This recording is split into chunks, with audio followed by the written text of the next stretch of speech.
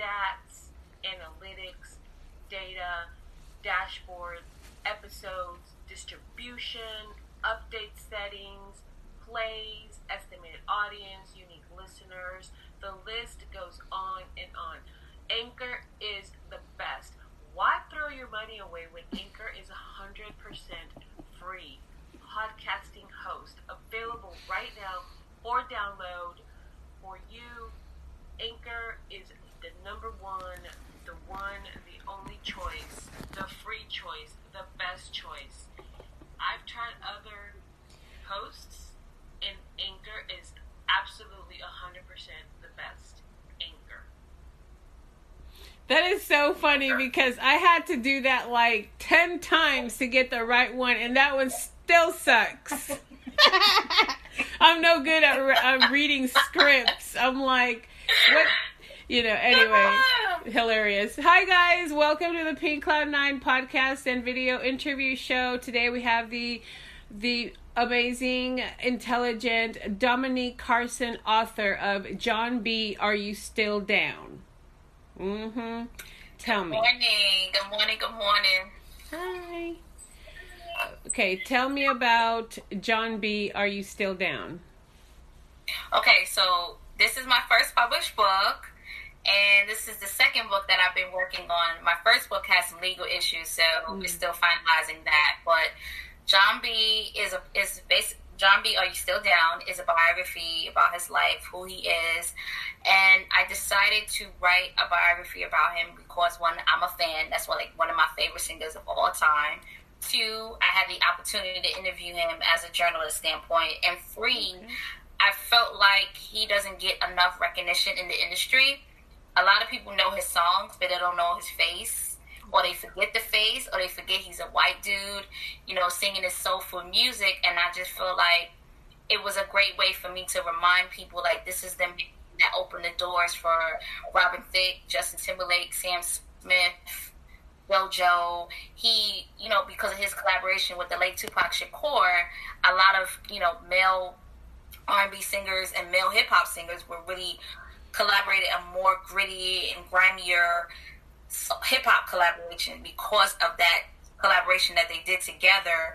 And a lot of people don't know that John B. was the last person to physically work in the studio with Tupac Shakur before he died. Nice. So it was a lot of nuggets in the book, and I want it to be an easy read. I know we are always on the go, with our busy lives, and like a lot of people that read it, they was like, oh my gosh, like I finished it in like an hour or two. I said, because I did it that way because I know our attention spans are not how it used to be. We're always on the go, and I've always wanted to write a book that has left impact on people and can do it in a meaningful way and not have like a whole 100 pages of nothing. And I remember being skeptical, and my editor and friend Emily told me, she's like, I'd rather you have like under 100 pages with meaningful content and then 200 pages of BS. Mm-hmm. So you're fine. She said, you'll be fine. Absolutely. Makes total sense. Thank you so much. So you just told us a lot of things, but I'm sure that there's so much more inside the book. Yes. So thank you for giving us a lot of information. That's really cool. When was this interview? When did it take place? I interviewed John B. when this is about almost 8 years ago. I interviewed John B. I was like just starting my freelance career, fresh out of college, in grad school, and I had an opportunity to interview one of my favorite artists. It was just, that was from that time period, I was actively interviewing celebrities for 5.5 years, and John was one of those people that I interviewed. And it was just a humbling experience. I was able to, I'm not going to give too much away about it because it's in the book. It's in the introduction to the book. So that interview led me to decide to write a book on John B. Perfect. Thank you so much. Okay, so when was this book published? Tell us the date. It was November 9th last year. It was two days before John B.'s birthday. His birthday is November 11th. So I published the paperback book 2 days before his birthday. That is so cool. Awesome, awesome. And what genre is it under? It could be biography and nonfiction. Perfect. That's a good. And so, by the way, the link to John B. Are You Still Down is in the description of this video, so you can click the link and poof, you get right into Amazon and get it going. Get your copy right now. Thank you so much for doing this. So tell us a little bit about the page number. I think you told me earlier, but I just want the viewers to also know the length. It's under 60 pages. Mm-hmm.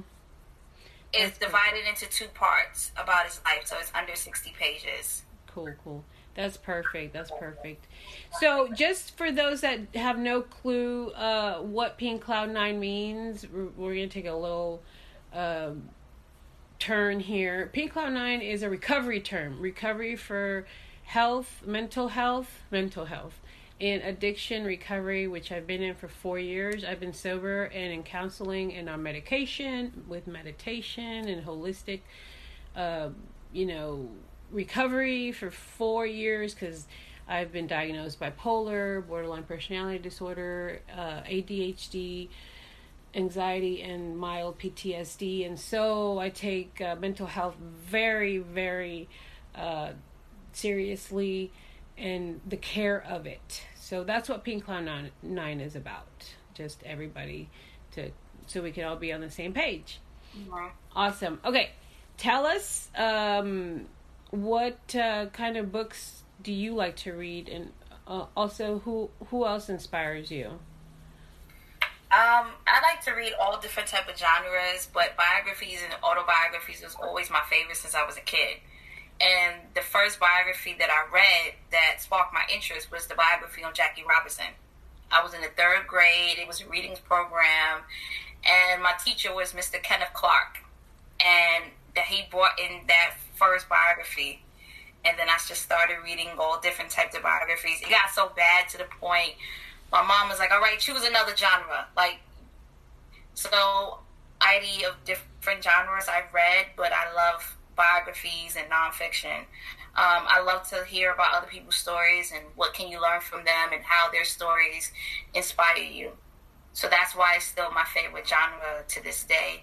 And I had so many influences, but my inspirations were my Uncle Ricky, who inspired me to write, and his daughters, my cousins, Iani and Fatima, phenomenal writers. I was always around them, and they were like my inspiration. I was going through a lot of things as a child, and I needed a way to express my thoughts and my feelings, and my uncle is like the innovative individual in our family, and he just told me to do it, and it became a tool that I've loved, appreciated. It has challenged me, over 20 years, and I'm still learning as a writer, as a journalist, and there were so many authors.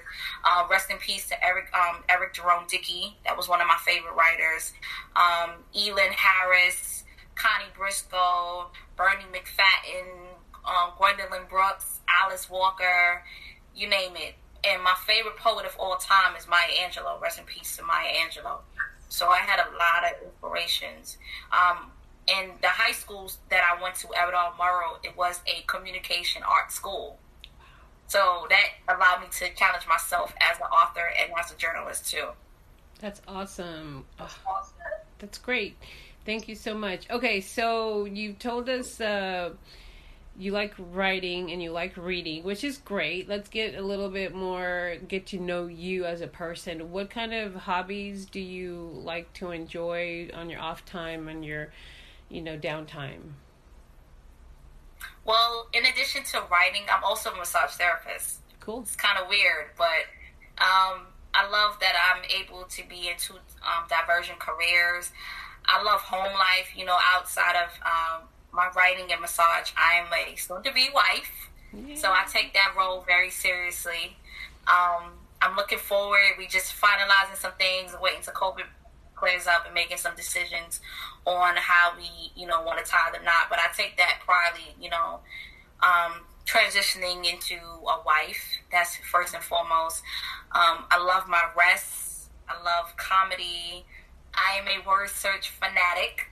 I've been doing word search since like 8, and it's just like a good way to coordinate my motor skills, my brain, my attention span, everything. So I'm pretty much a laid back, chill person. You know, if it wasn't COVID, I'd probably be trying to spend time with my family back in New York. I'm from New York City.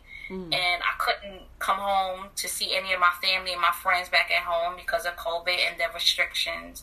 But I'm adapting to life down south in Virginia. So I'm a Brooklyn native, born and raised, proud. I overcame some things in my life. I was deaf as a child, and that was a humbling experience for me. You know, I couldn't remember. I was an infant, but my mother and my grandmother would always tell me, like, that was when I was able to overcome that. You know, they saw that I wasn't going to let anything stop me because of that experience alone. Nice. I love it. Thank you so much for sharing, you know, part of your journey with us. It takes a lot of strength to share certain things about, you know, our past and our present. And so thank you so much, because I know that a lot of the Pink Cloud 9 viewers and listeners can resonate with, you know, some of the things that, you know, we're all going through, that you're going through as well. So congratulations on the upcoming nuptials. That's really cool. So let me ask you this. How do you define happiness, and what makes you happy?